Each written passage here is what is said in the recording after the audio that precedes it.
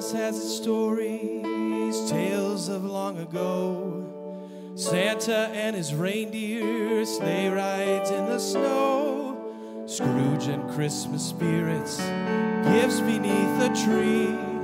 Shepherds with a host of angels, wise men on their knees. But the stories we're narrating without further hesitating, 'cause we don't wanna keep you waiting, 'cause the song is not captivating. The message you're anticipating is the tale of the trees. Every year, for a long time, as anyone could remember, the school Christmas pageant ended with a hearty rendition of the old Christmas tree. And every year in the middle of the stage stood the same Christmas tree prop that everyone called Bruce.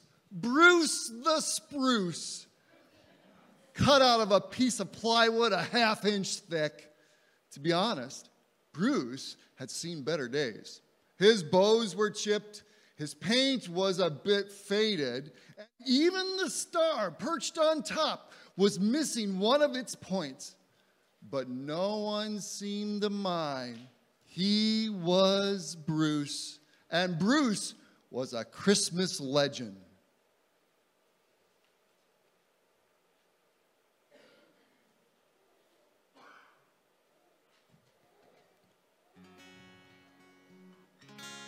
Oh, Christmas tree, how lovely are your branches. Not only green in summer heat, but also winter snow and sleet. Oh, Christmas tree, how lovely are your branches.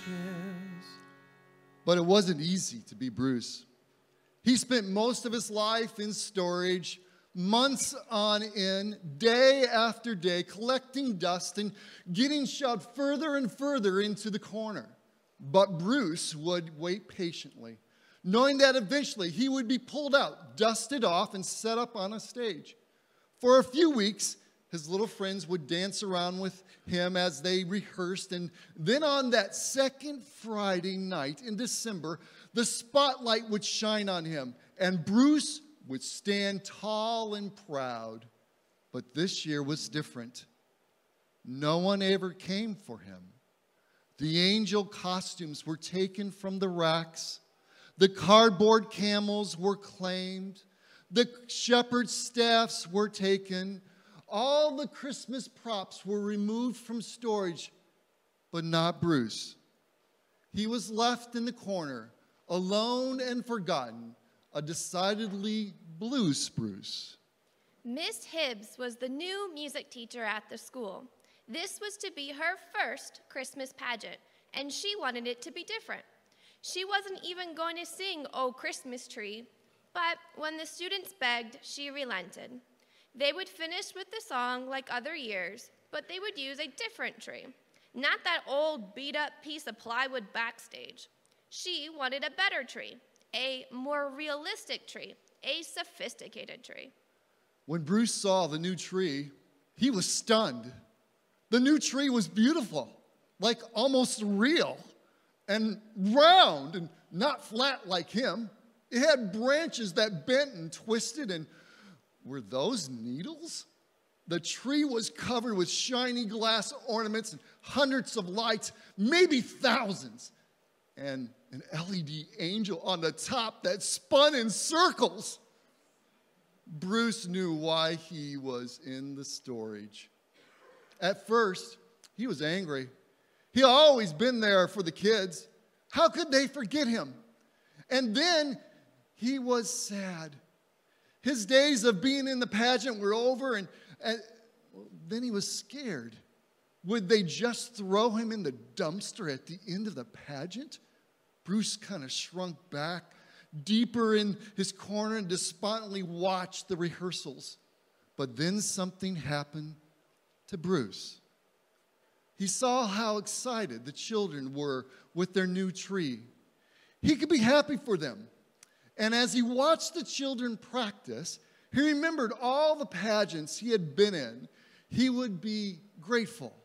And then he listened to the narrator as she said her lines. And there the shepherds found Joseph and Mary and the baby who were lying in the manger. Wait, the pageant was never about him anyhow. By and by, the night of the performance came. The parents filled the auditorium as the children took to the stage. They sang Christmas songs and told the story of Jesus and the shepherds and the wise men. And then the lights went down and a spotlight shone on the brand new Christmas tree. And the children started to sing the first verse and then the second verse of "Oh Christmas Tree." Oh Christmas tree, of all the trees most lovely, each year you bring to us delight with brightly shining Christmas light.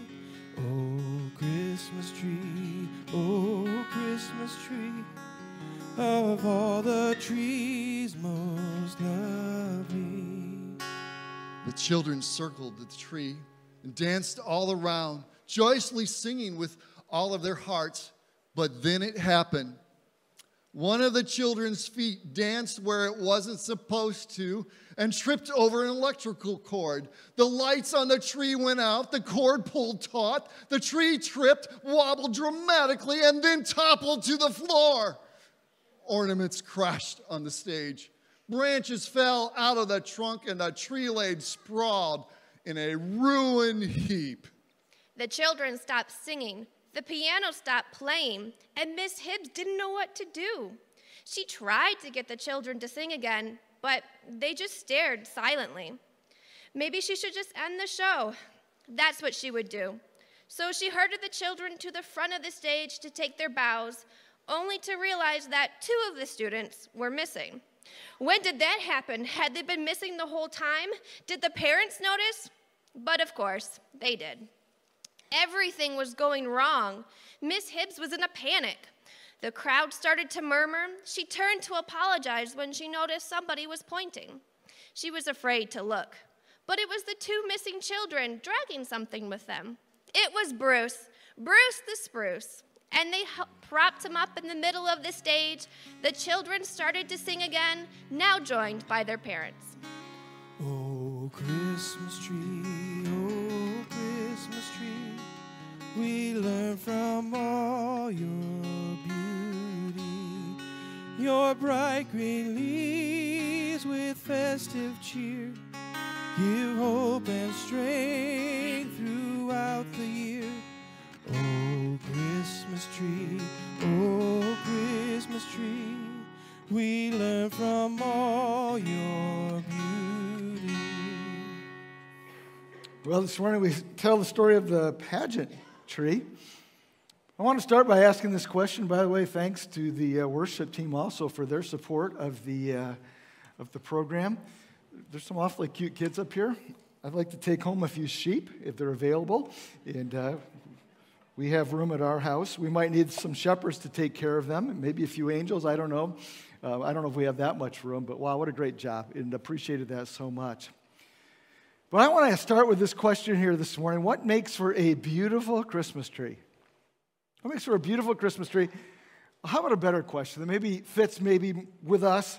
What makes for a beautiful life? Usually when we talk about a person as beautiful, what are we referring to? We're talking about their appearance. Sometimes we might mean their appearance or their demeanor or their character. But usually when we say, she's a really beautiful person or he's a really beautiful person, we're talking about somehow what they look like. But what does that really mean? And sometimes we get a little bit deeper with that when we say he's a really beautiful person. We mean something more than that. We mean their character. We mean who they are. We mean the fact that we enjoy experiencing them. We enjoy spending time with them. We enjoy being with them because they inspire us, because they lift us up, because they call something bigger out of us. But how does a person become a beautiful person? Or how does a person become that person who makes the world around them better, or that's really good at inspiring and uplifting person? That's the question I want to deal with here this morning. Because I think all of us would like to be that person. We would actually like to be Bruce, the one that everybody likes to be with, to gather around and to sing with.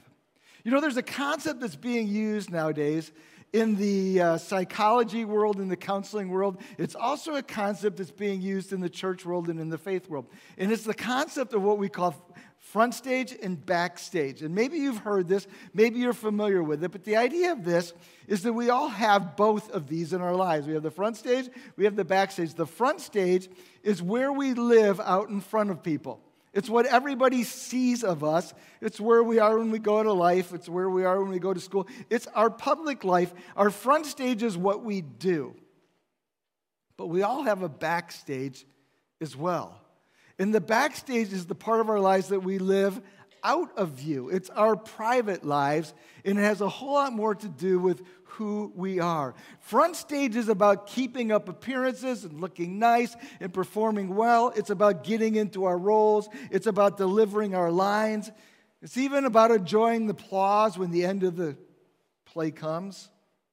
And this is where most of us invest ourselves. We want to look good. We want to, make a good appearance, and we want people to think well of us. We want to impress people. We want to fit in. We want to be appreciated. We want to be invited to the Christmas party, maybe, depending on how you feel about Christmas parties. But the backstage, that's a different story. That's just kind of where we keep our junk, maybe piled in the corner. Nobody ever sees it. At least we hope nobody ever sees it. There's no bright lights back there. It's out of sight. It's out of mind. And we don't ever let anybody go back there. We don't let anybody see what's actually going on inside us. We just have this face that we put on for everybody that looks good, especially at Christmas time. We need to be happy. We need to be merry and bright, right? Christmas is, to me, the ultimate front stage occasion. It's we have to get our homes decorated. We have to get 50 zillion lights on the outside of our house.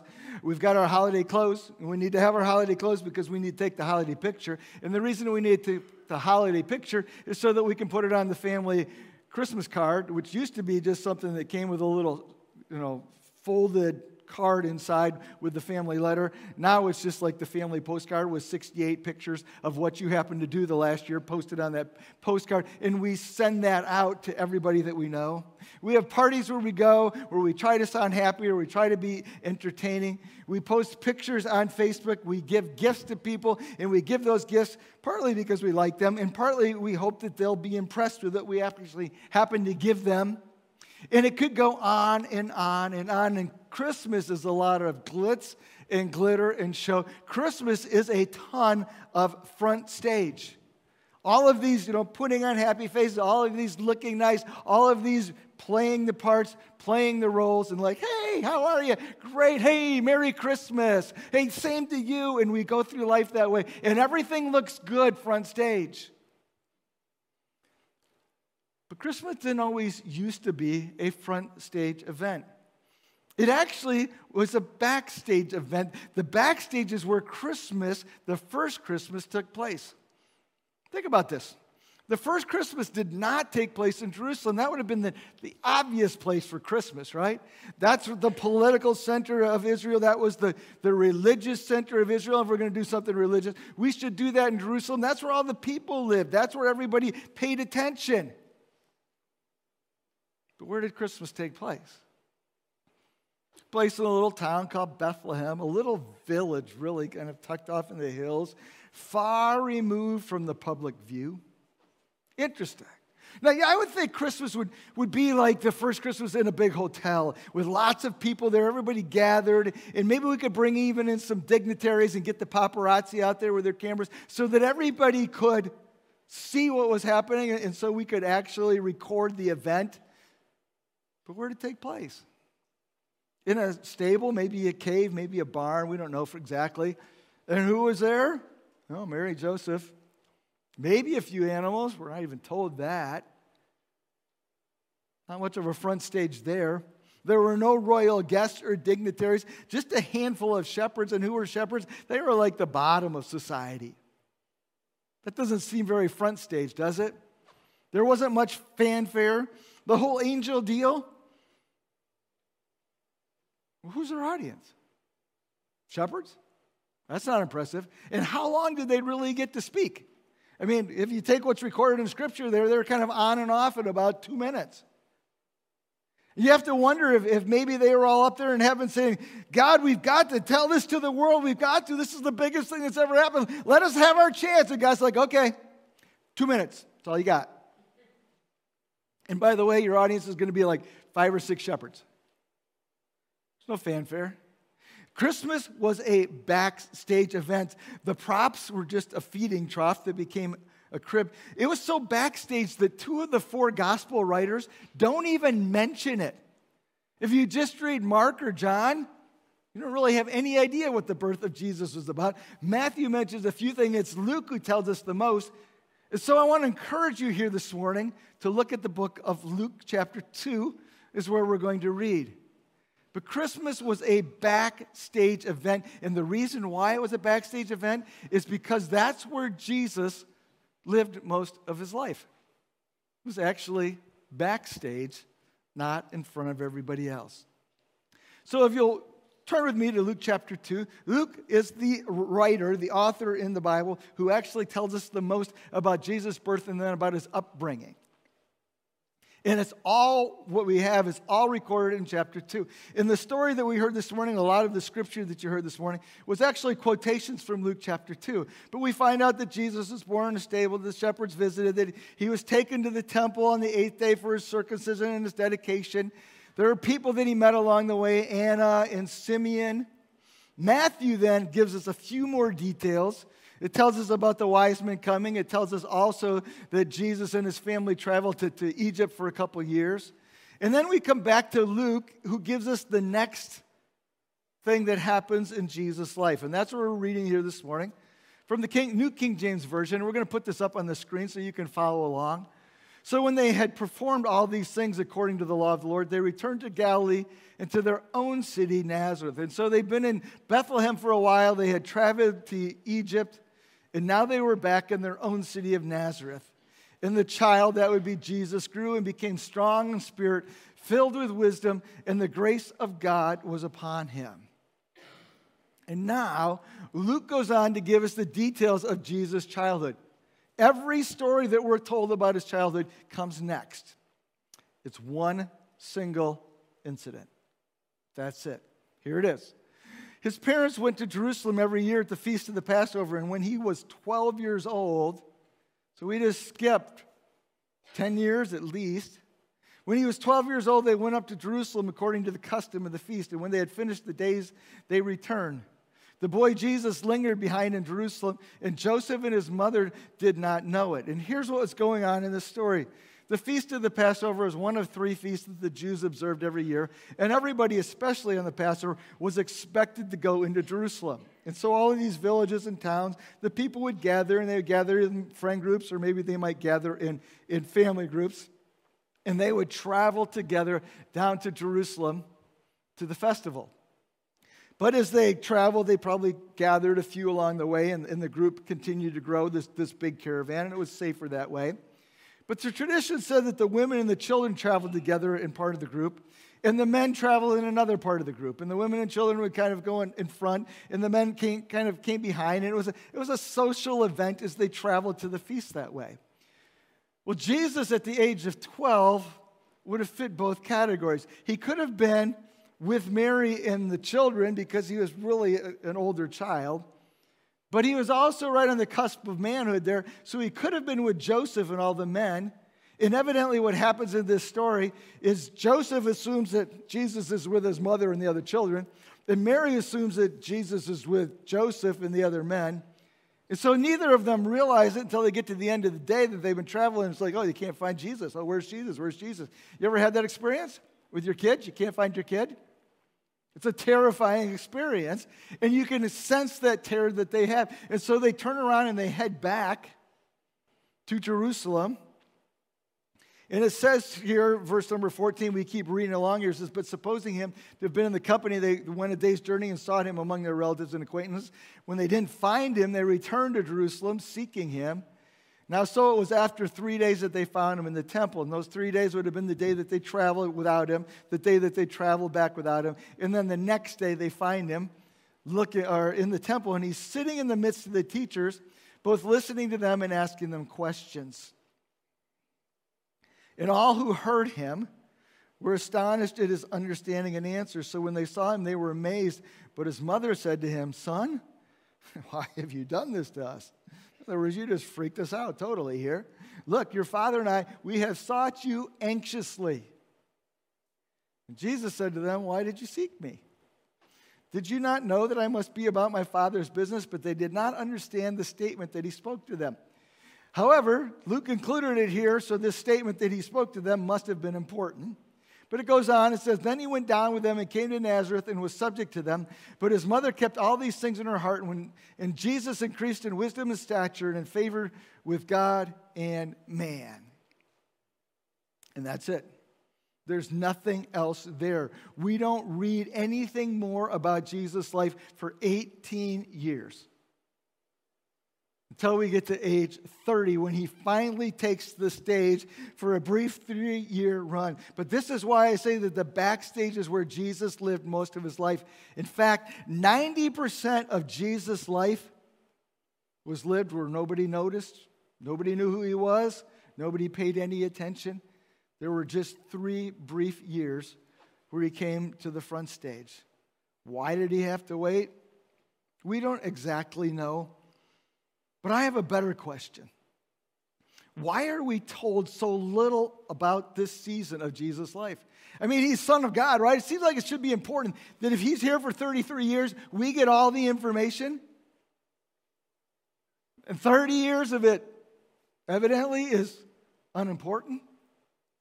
Or maybe it's not that it's unimportant. Maybe it's that it doesn't really matter that much to us. Or maybe it's actually that it's trying to make a point. And the point isn't that we need to live our lives where everybody notices and everybody sees us and everybody claps for us and cheers for us and follows it. Maybe it's that those times, that part of our life, is really the most important part of our life. It's the part of the life that we call the backstage. So it illustrates a point, and I think this is one of the most significant lessons that we can learn from the life of Christ. It's this, that a person's private world is way more important than his public world. A person's private world, the backstage, is way more important than his public world. And the backstage seemed to be the place, the life that Jesus craved. Think about this. He didn't minister. Most of his ministry was not in Jerusalem, Judea. Again, where the population was, where the religious leaders were.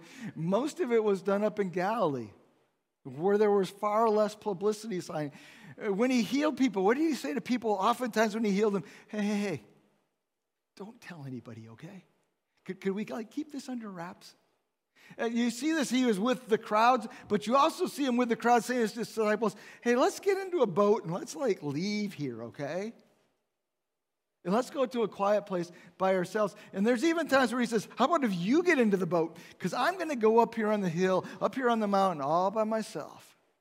And I'm going to pray and I'm going to be alone with God. Even as we look at the life of Christ here, he craved the backstage. It was his custom to do what? To withdraw, to start the day alone and in prayer. He was never about the spotlight or the front stage. In fact, you almost sense that he didn't like it.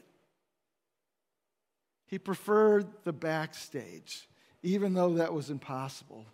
He liked to retreat, to avoid the crowds if he could. He was about the backstage more than the front stage. But the question is, why? That doesn't make a lot of sense. I mean, he came to save the world, right? It seems like you need a lot of attention if that is the job that you've come to do. You need a little press, you need a little link, you need a little social media post that goes viral. That would be helpful to you. But Jesus knew, and I think he wanted us to know, that life is supposed to be about the backstage more than it is the front stage. And so it comes down to these 2 points, and we'll close with these this morning here. First of all, the backstage is where God does his best work. The backstage is where God does his best work. There's 2 important phrases, I think, in this text. The first one is when Jesus was age 12, and he said, I must be about my Father's business. He's not talking about his father, Joseph. He's talking about his father, God, and said, I must be about my Father's business. He had an understanding by age 12 that the most important thing in life was his relationship with God. And he knew that by 12, and I think he pursued that even for the next 18 years, that relationship with God. And there's that phrase that shows up there in Luke 2:52, the last verse that we read there this morning. It says that he grew in favor with God. And you can only do that through a connection with the Father. So here's why the backstage is so important then. The backstage is important because it's where we connect with God. We don't connect with God necessarily out here on the stage, the front stage of life. We connect with God in the quiet places, in the dark places, in the hidden places of our lives. But that is the most important thing that we can do. We hear a lot of times in our world that we need to really pay attention to soul or to self-care. And that's why we're using in the psychology world, we're using these terms front stage and backstage, because you need to care for yourself. And part of self-care is being aware of what's going on inside of you, your private life. But it goes deeper than that. It's not just self-care, it's soul care. And that's where God gets inside of our lives and starts to do things inside us. And the backstage is where we connect with God. It's where God changes us. See, with some effort, a man could change his behavior, but a man can never change his heart. And ultimately, if his heart doesn't get changed, his behavior just becomes kind of a moralistic thing to take pride in, to be self-righteous about. But God gets inside us and changes us. Behavior is front stage, isn't it? Transformation, change, that's really backstage. But what's interesting to me is that it's very easy to be part of a church. It's very easy to be even involved in religion and to make it all very much front stage. Here's what I do. Here's how I act. Here's the things that I'm supposed to say. Oh, I need to be in church on Sunday. I better go. And those are all the things that I do. And God calls us to something else. He says, I want you to be. I don't want the hypocrisy over here. I want you. I want your heart because I want to change you. And the backstage is where God changes our hearts. It's also where he renews us. We have to live on the front stage. We can't avoid it. That's what life is about. Going to work, going to school, whatever, going to the store. But that wears us out. The backstage is where we get renewed, and it's God who actually renews us. Christmas wears us out, doesn't it?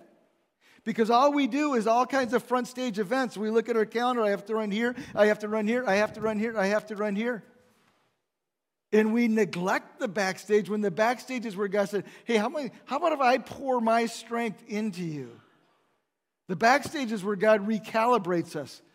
It reminds us of what's really important in life. It's not all the festivities that we do at Christmas. It's about the baby who came at Christmas.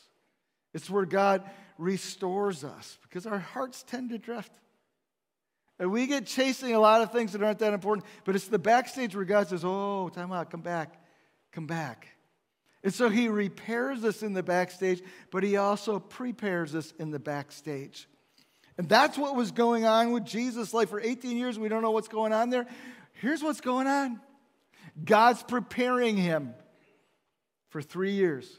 God's preparing him for less than 10% of his life. But God is in the process of preparing him and increasing his capacity. And in the backstage, God also establishes our identity. See, we're not just what we do. We are who we are. And God helps us not just to do what we need to do, but God helps us to become who he wants us to be. When Jesus emerges from the backstage, he's 30 years old. In Luke chapter 3, what's the story that's told? This is the first story that we've had in 18 years now. It's Jesus' baptism. And he's baptized by John, and as he comes up out of the water, the heavens open and God speaks. And what does he say? This is my son that I'm very pleased with. Why? He hadn't done anything yet. Well, he was pleased with him maybe because he was just his son, and that we don't have to do things to please God. And there's a big point there, right? But maybe he was pleased with him because he had just watched 18 years of Jesus living in the backstage and said, yeah.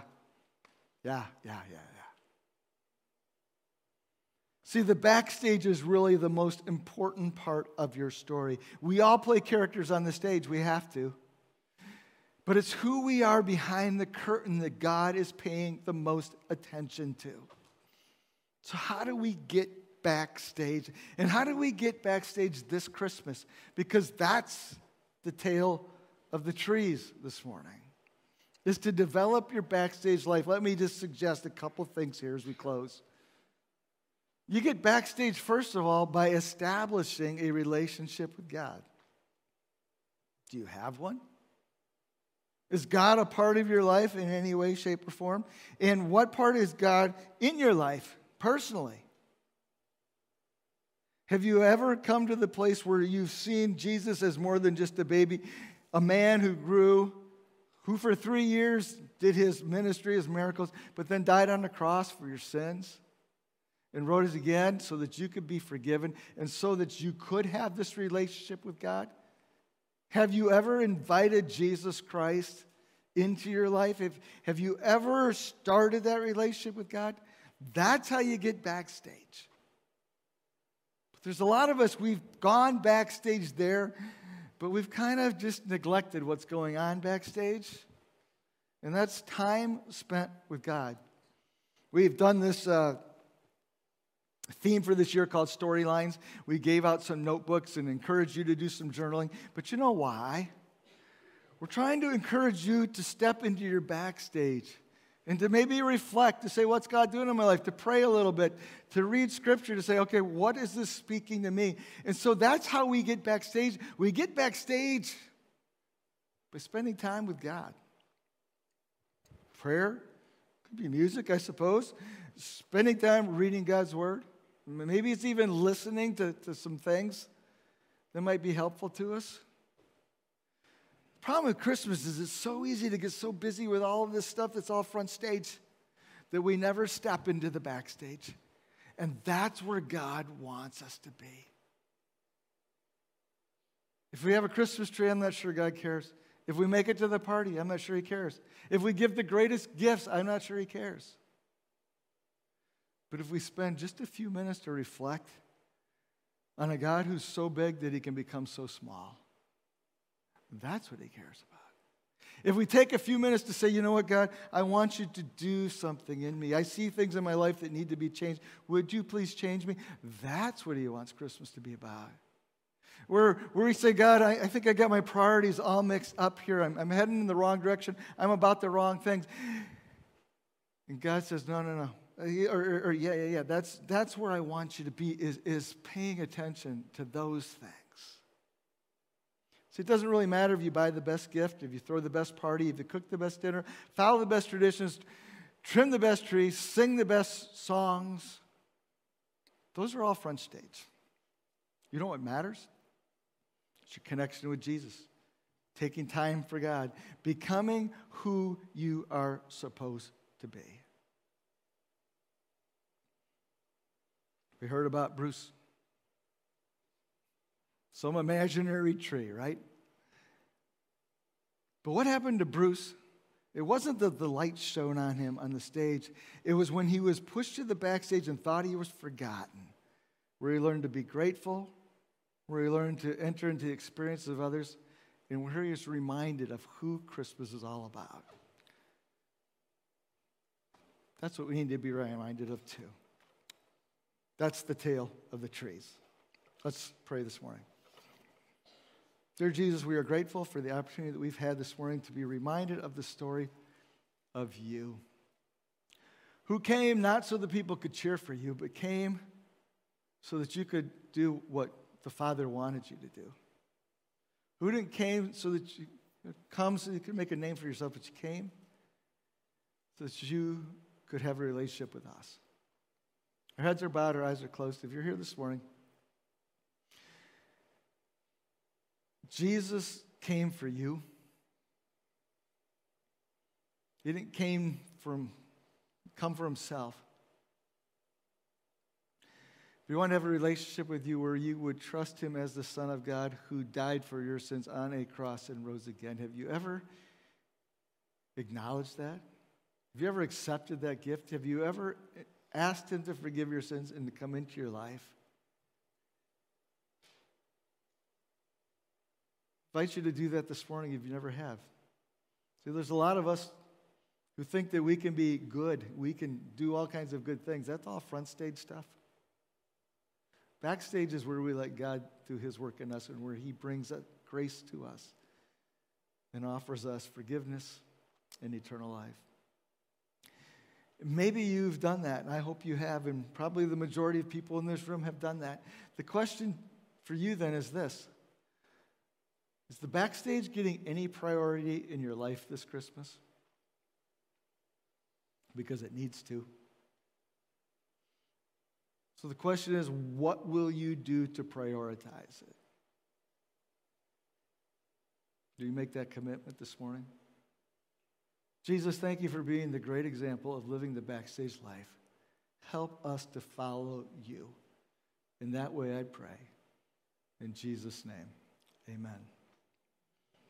So glad to have you here as we celebrate Christmas here at Waterford Community Church this morning. Kids did a great job, didn't they? And love that, appreciated that so much. We'll be back next Sunday. We'll be talking about another tale of the tree. We'll also be celebrating our pancake brunch in ugly Christmas sweater. If you don't have an ugly Christmas sweater, you just have a good-looking Christmas sweater, you're welcome to wear that too. But we'll be doing that after the service. And then I want to mention to everybody, don't forget that we have Christmas Eve that is coming up on Christmas Eve service, actually. Love to have you join us for that as well. Would you stand with me this morning? If you're a guest, again, so glad that you've come. Feel free to stop by the desk there in the back. We have a gift for you. But God bless you. Have a great day. You're dismissed.